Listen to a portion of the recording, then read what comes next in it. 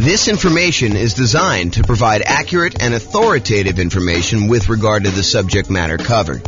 It is offered with the understanding that the presenters are not engaged in rendering legal, accounting, or other professional services. If legal advice or other expert advice is required, the services of a competent professional should be sought. Welcome to the Chicago Real Estate Investing and Real Estate Financial Planning Podcast. Learn all about investing in real estate in Chicago, Illinois, with a combination of real estate financial planning and modeling with numbers specific to Chicago. Plus, syndicated, more generalized recordings of live and pre-recorded real estate investing classes, not all of them specific to Chicago. Be sure to stay tuned after the podcast for a message from our sponsors. Well, good morning and welcome, everyone. I am your host, James Orr, and this is another class on deal analysis. Today, we're going to talk about a couple interesting little differences you might see when analyzing certain types of deals. And I'm going to use the example of new construction because I think you're likely to see some of these things on new construction. And one of the things is almost exclusively to new construction, but we'll kind of go through that as we come up with it. So I'm going to jump right into using the world's greatest real estate deal analysis spreadsheet. And you can go download a copy of this at realestateFinancialPlanner.com/spreadsheet. And there are some updates I've been making.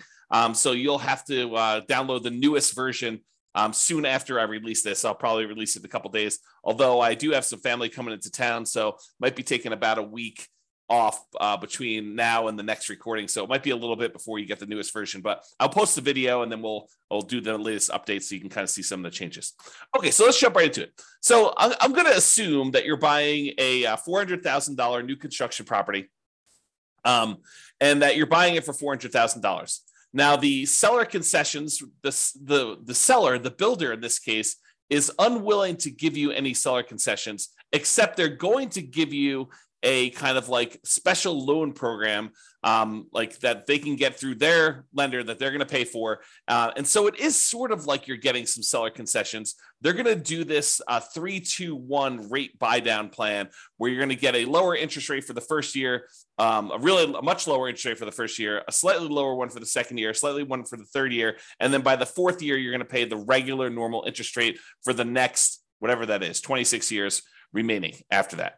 Okay, so that's what they're doing. Now, they did say they would offer you, if you wanted to, a certain amount of money in order to buy down your interest rate permanently. And we covered that in the last class where we talked about the seller being willing to give you, a 3% buy down, and you could use that to buy down the interest rate permanently. So I don't know if I want to mix those two together, but the idea is that you could do one of those where you buy down the interest rate permanently, or you could do this 3-2-1 buy down and get significantly better cash flow the first year, a little bit worse cash flow the second year, a little bit worse cash flow the third year. And then by the fourth year, you're at what the regular interest rate is for the loan for the term of it. So maybe I will do a direct comparison class. I'm not sure if I'm going to cover that in this class or not. So we'll go there. So basically, let's assume also that you're going to be doing this as a nomad. We're going to start with 20% down just so we can see it. And then we'll switch over to what it looks like when you put 5% down.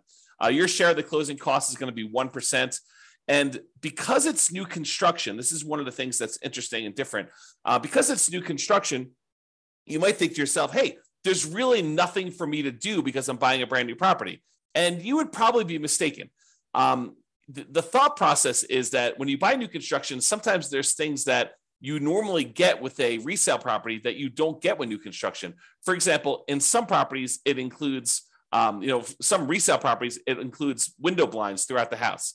The last person to sell it is just including those on there. However, when you buy new construction, sometimes the builder is only putting in some window blinds, like maybe the front of the house. Sometimes they're not putting in any window blinds at all. And so you've got to have some money set aside for things like that you have coming into the property. In addition to that, a lot of times when we buy new construction, not everything is done. So for example, here where I live, it's very, very common for a builder to actually provide the front yard landscaping, but not to include the backyard landscaping. So you need to either have the builder, pay the builder extra in order to include the backyard landscaping, or do that yourself afterward. So we could do one of two things here. Either we can kind of like raise the price that we're paying to the builder. And so instead of doing a purchase price for 400, maybe when we include, the upgraded appliance package, go from like the standard stuff to the stainless steel and including the refrigerator, to including an air conditioning unit, because that's optional with a lot of builders around here, to including backyard landscaping, to sometimes including backyard fencing, to including, sometimes they do include garage door openers, sometimes they do not. So when you add in all of these extra things, sometimes it's as much as $30,000 more. So instead of purchasing the property for 400, now maybe we're purchasing the property for 430. And still, we've got some things that we cannot roll into the builder. Like some builders will not allow you to roll in the blinds on a property. And so you'll have to pay for those out of pocket. And so you should budget something, whatever you think it'll cost you to do those things, as additional rent ready costs. Okay. So we've raised the price in order to include those extra things. Now, a really important note here. That note is some of the things that we often want to roll into the cost of buying a new construction property, an appraiser is going to give us little or no value for. So there is a chance, especially as you add more and more things to the price of the property, that the property will not appraise. And if the property does not appraise, that means that you will need to be bringing more than just your regular down payment to purchase the property. So for example, you'll notice the amount for down payment is $86,000 here. It's 20% of that. However, what can happen is when we do the ARV, let's say the ARV only comes in at 410. That means that we need to then bring more to the table. I'm sorry, we're purchasing it for 430 and we're doing 410. So yeah, so the 20% should be based on the purchase price, not the ARV.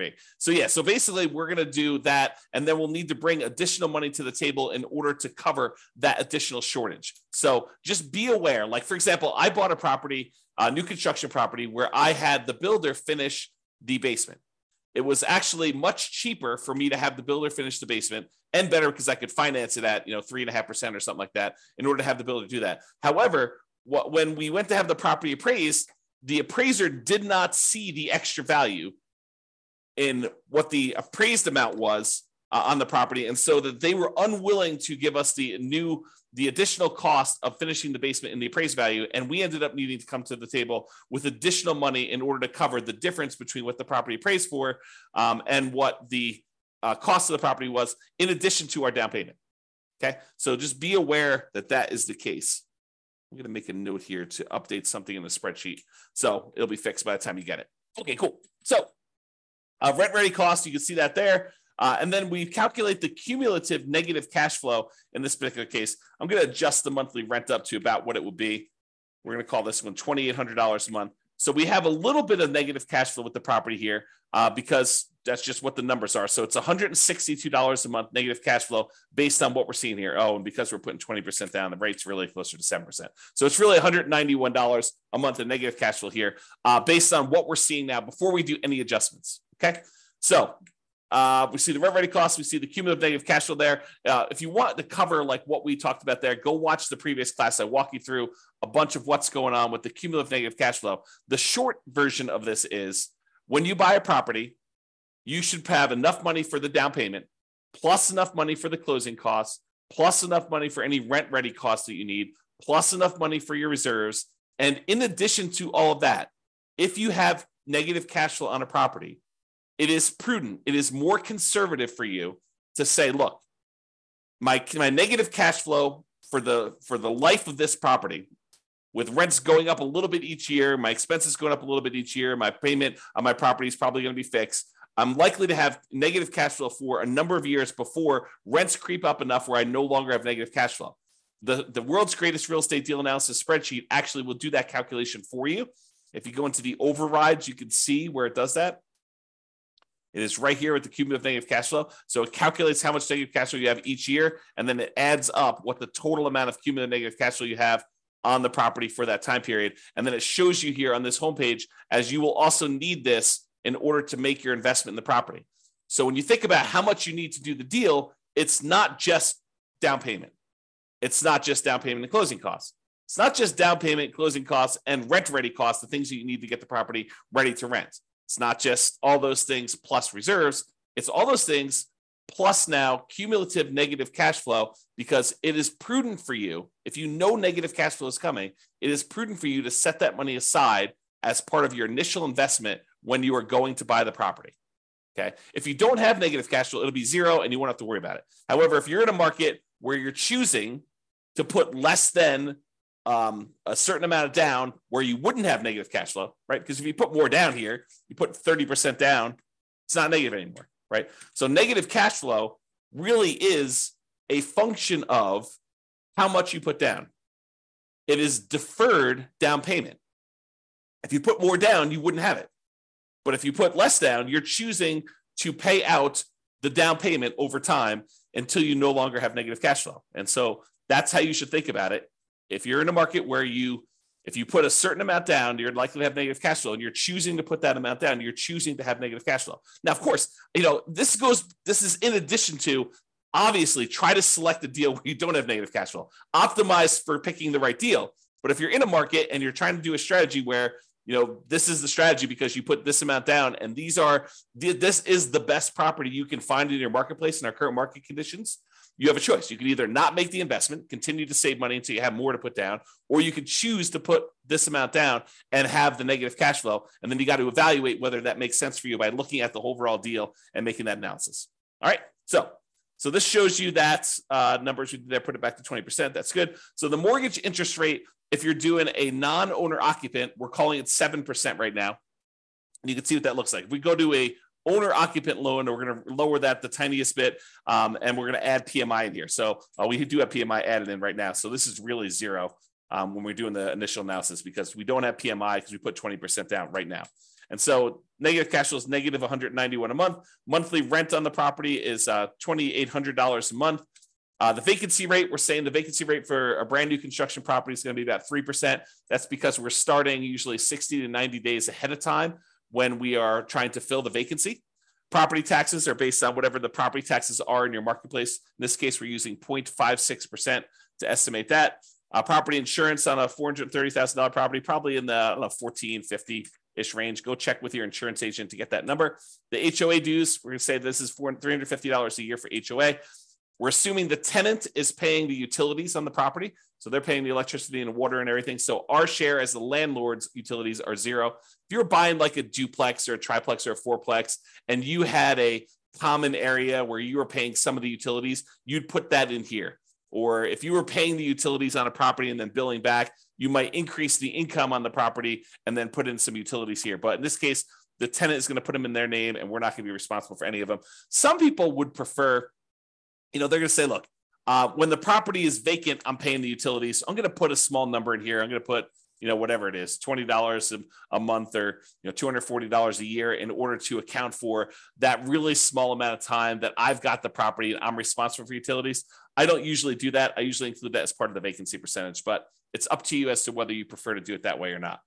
And then if you have any other expenses on the property, if you had snow removal or if you're offering lawn service or stuff like that, you'd put those here in other expenses. Now, maintenance. Let's talk about maintenance, because this is one of the interesting things that's different when we're talking about analyzing a brand new construction property. So if you remember from before, I have a separate spreadsheet here. Let's see here. Can I do this? Let me do something here. I'm going to stop sharing my screen for a second and pull up another spreadsheet. Okay. And share my screen again.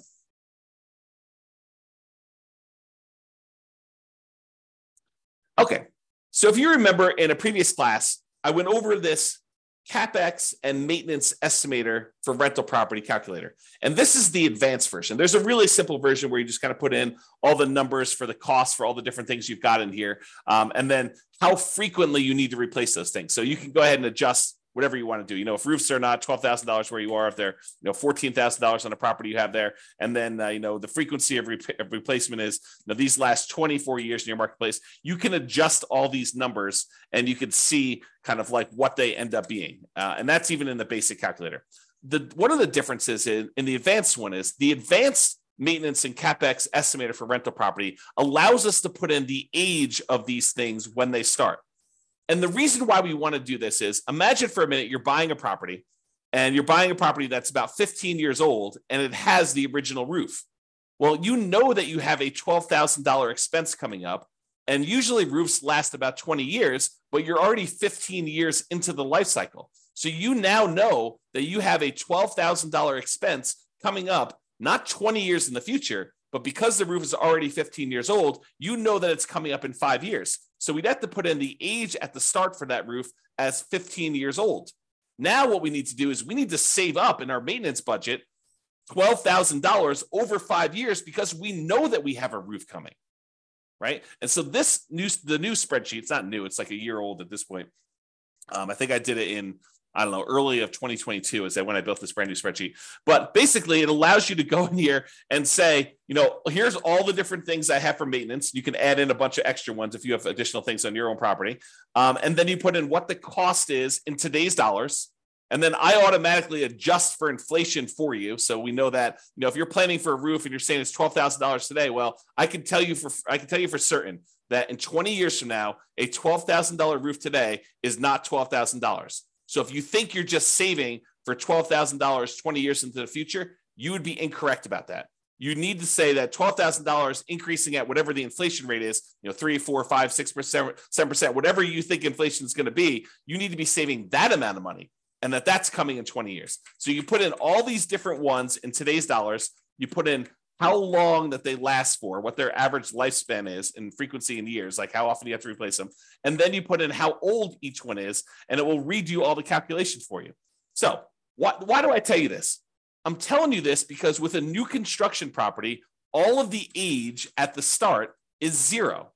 So something magical happens where normally we would have things coming due within a year or 2 or 3 or 4 or 5, and things could happen all over the place. When you buy a new construction property, you have this magical period where you're very unlikely to have any major CapEx or significant maintenance type expenses on a property in the first, let's call it 5 years or so, whatever the time period is for kind of doing these frequency of replacements. So you have this sort of soft period where you really don't have anything coming up there. So if you wanted to be more aggressive in your deal analysis, you could choose to lower the amounts you are setting aside for maintenance in the first 5 years, have it steadily increase over the first 5 years, and then be at full capacity after the 5-year point, knowing that you're going to have regular maintenance probably happening closer to then. The reason you could think about this is if you bought 100 new construction properties all at the same time, and you had all the numbers for the 100 of them, you are less likely to have maintenance in that first year because almost all of them are new. Are you going to have some maintenance? Is something going to break? Sure. Is it usually going to be covered by the home warranty given by the builder? Yeah, in most cases, it probably will. Are there some things that will not be covered? Damage done by the tenant where you can't prove that they actually did something, and the builder is unwilling to cover it, and the tenant doesn't think it's their fault. Are you going to cover that? Yes, no doubt you are going to be responsible for that, okay? So in those cases, you could think to yourself, I'm going to have these really small maintenance numbers for year 1, maybe a little bit more in year 2 as certain things are more likely to break then. And you're getting further away from maybe the builder warranty doesn't cover things into that year 2. And then you kind of see this build up over time. So if you think about it, if you had 100 properties, the chance of you having maintenance in all 100 of them is very close to 0 in year 1. It's probably a little bit higher in year 2, a little bit higher in year 3. And by the time you're getting to year 5 or so, it's probably at its full on capacity where you probably have a regular ongoing maintenance, just like you would with any resale property. Why do I go through this whole story to tell you this? The reason why is, let's stop sharing my screen for a second, switch back to the other spreadsheet. Let's see here, other spreadsheet. The reason why I tell you all this, share screen again, is because some people will choose to take advantage of this in their deal analysis. They will choose to go to the override section. And I'm not suggesting you necessarily do this, although it is reality. I think when we did another class before on CapEx, we had another investor run through their whole entire portfolio, which consisted of a bunch of new construction properties. And we showed that this is a real phenomenon, that this lower capital expense number for new construction properties is a real thing. So you could go down here let's see here. Where's maintenance? Maintenance percent. So instead of having 10% every year for the first 5 years, we basically could go in and say, look, in the first year, maintenance is going to be 2%. In the second year, it's going to be 4%. In the third year, it's going to be 6%. In the fourth year, it's going to be 8%. And then from then on out, it's going to be 10%.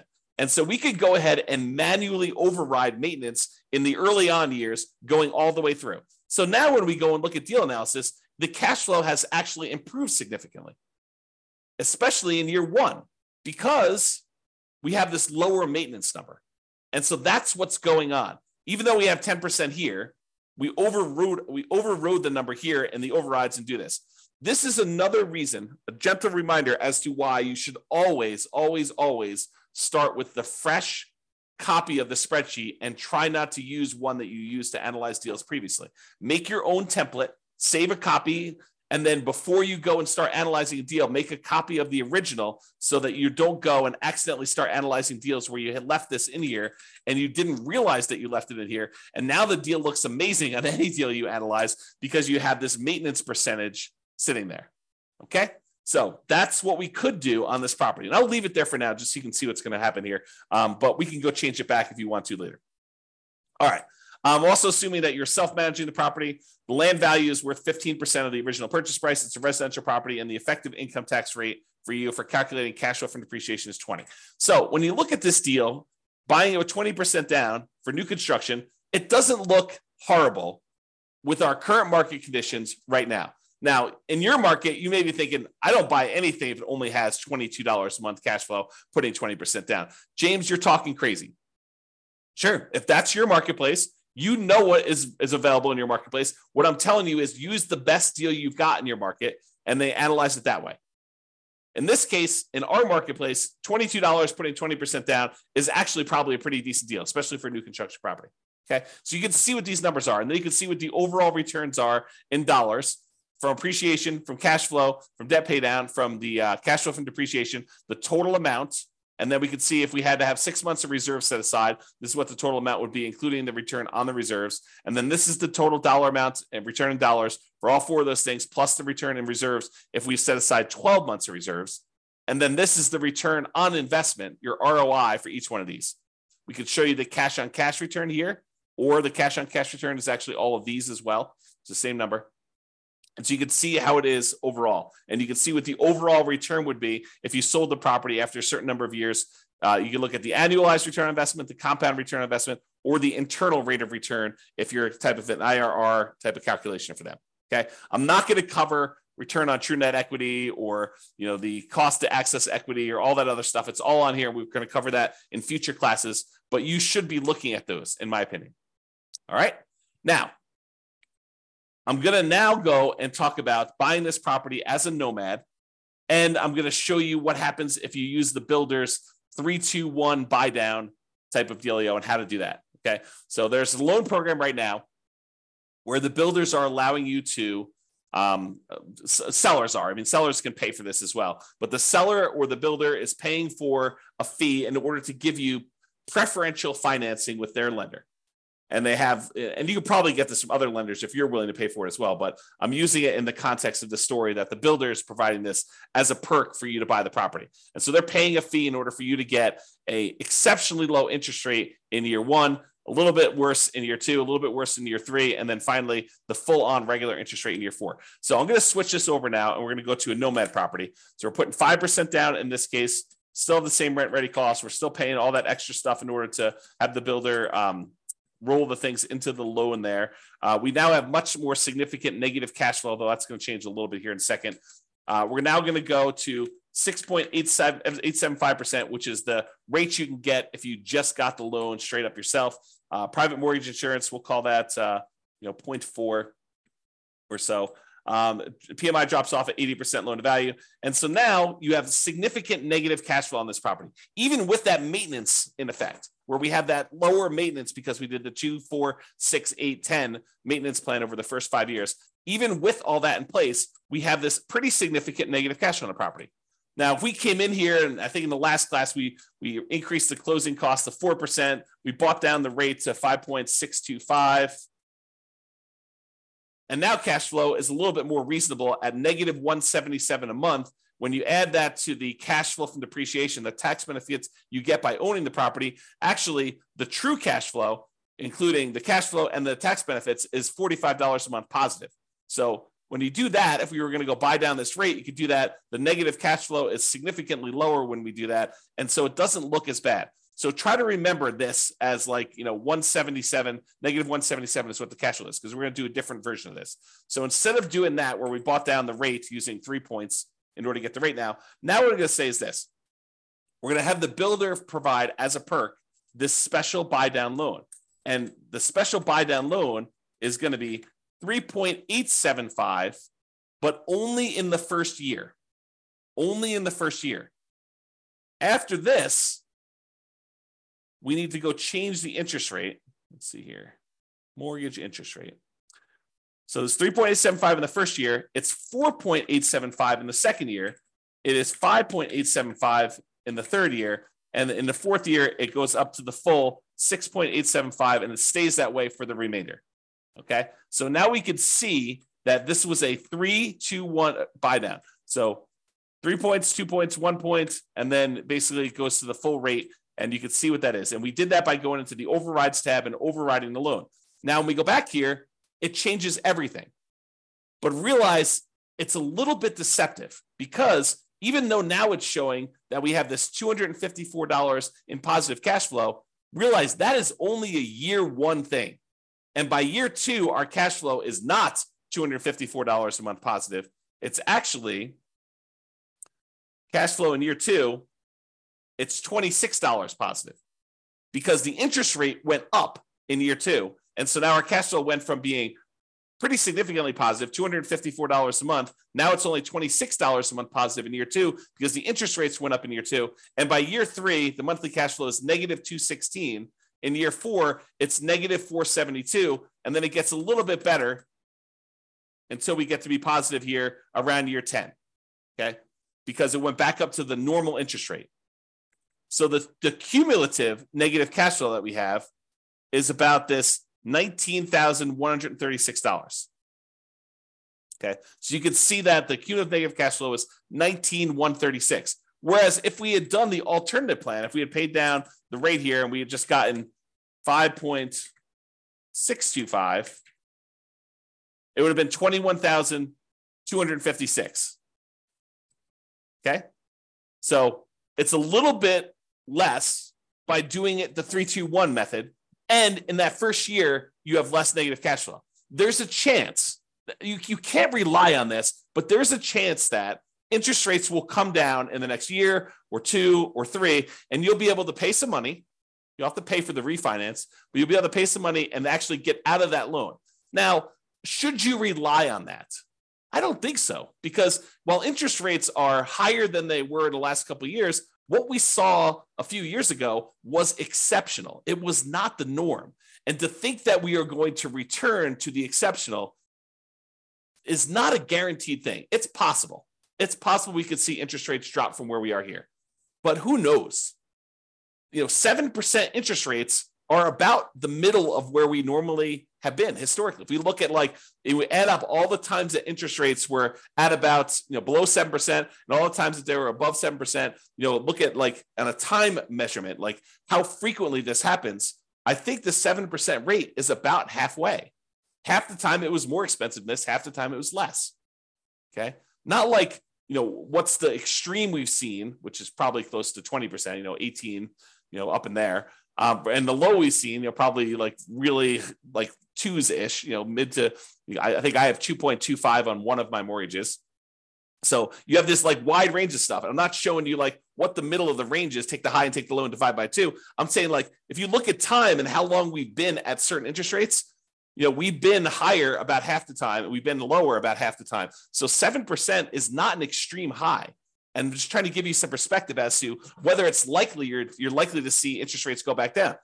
Definitely possible. Definitely possible. But it's also possible interest rates will go up from here and you will not want to refi. And so voluntarily taking 6.875 for subsequent years, for year 4 and beyond, doing it this way may or may not be the best strategy for you depending on how long you plan to hold the property. And you can see this impact right here in this cash on cash. In the first year, cash on cash looks amazing. In the second year, it looks less than amazing, right? Because you're back down to the higher interest rate. And then it's negative, and then it's negative, but then it starts to recover as the cash flow tends to improve on the property. So this shows you just the first 5 years as a quick visual. All right. So I think I covered what I wanted to cover. I wanted to talk about the idea that in a lot of cases, you're going to be adding to the price because you're going to need to add things to the purchase price.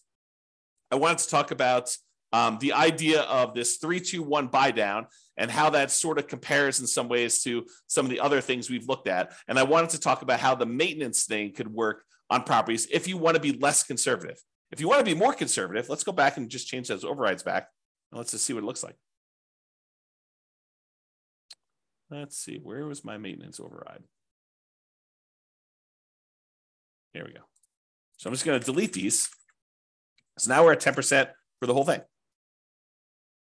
Yeah, so now cash flow in year one is only $37. But you only put 5% down. And the cumulative negative cash flow is now at $22,000 overall, where I think before we were at 19, if I remember correctly. So it did change some stuff, but your overall return on investment, this is the version where you lie at the cocktail parties, right? This is the one where we're not taking into account reserves. The return on investment quadrant, ignoring reserves, is 45%. If we take into account that you really should set aside 6 months of reserves in order to make this investment, it's really 34.91%. So is 34.91% a good deal? Return on your initial investment in the first year? I don't know. It seems pretty good to me. 30.90% still seems pretty good. Right? That's if you put 12 months of reserves. Now realize these numbers do change because the interest rate's changing. So it's a little bit more complicated when you do these 3-2-1 buy downs because you can't just look at the first deal, right? You got to go look at like what's happening here. So if we start looking at return on equity, it's after the first year, it doesn't really matter what you put into the deal. Really, we're more concerned about what's the return we're earning on equity. You can see that those are decreasing over time pretty rapidly. Okay. Which is expected. We normally see that when we look at the return on equity calculations like over here. Okay? It's just a little bit more abrupt, and the cash flow goes much more negative because the interest rates are changing. They're different than what they were in the first year. It's not a smooth curve. All right, so that's all I got. Unless we have any questions, I'm going to end the webinar here. Hope you guys have enjoyed the deal analysis now where we've gone over how to analyze buying a new construction property. I am off for about the next week. I think I resume back up next Wednesday or Thursday. I can't remember which. So if I go dark on everybody, that's what's going on. Have a great day and weekend, everybody. This has been James Orr. Bye-bye for now. With home prices up, mortgage interest rates up, and rents up, but not quite enough to counteract the higher prices and interest rates, cash flow on rental properties in Chicago is harder than ever. Book a call with the Real Estate Financial Planner to apply our proprietary 88 strategies to improve cash flow on your rentals. See the show notes for a link to schedule your call and improve your cash flow today. If you're a real estate agent, lender, or professional in Chicago that wants to help our real estate investor listeners, consider reaching out to learn about collaboration opportunities with this podcast. We'd love to add more value to our listeners by having you assist our investors buy, sell, and finance their real estate investments. See the show notes to schedule a call to discuss collaboration opportunities.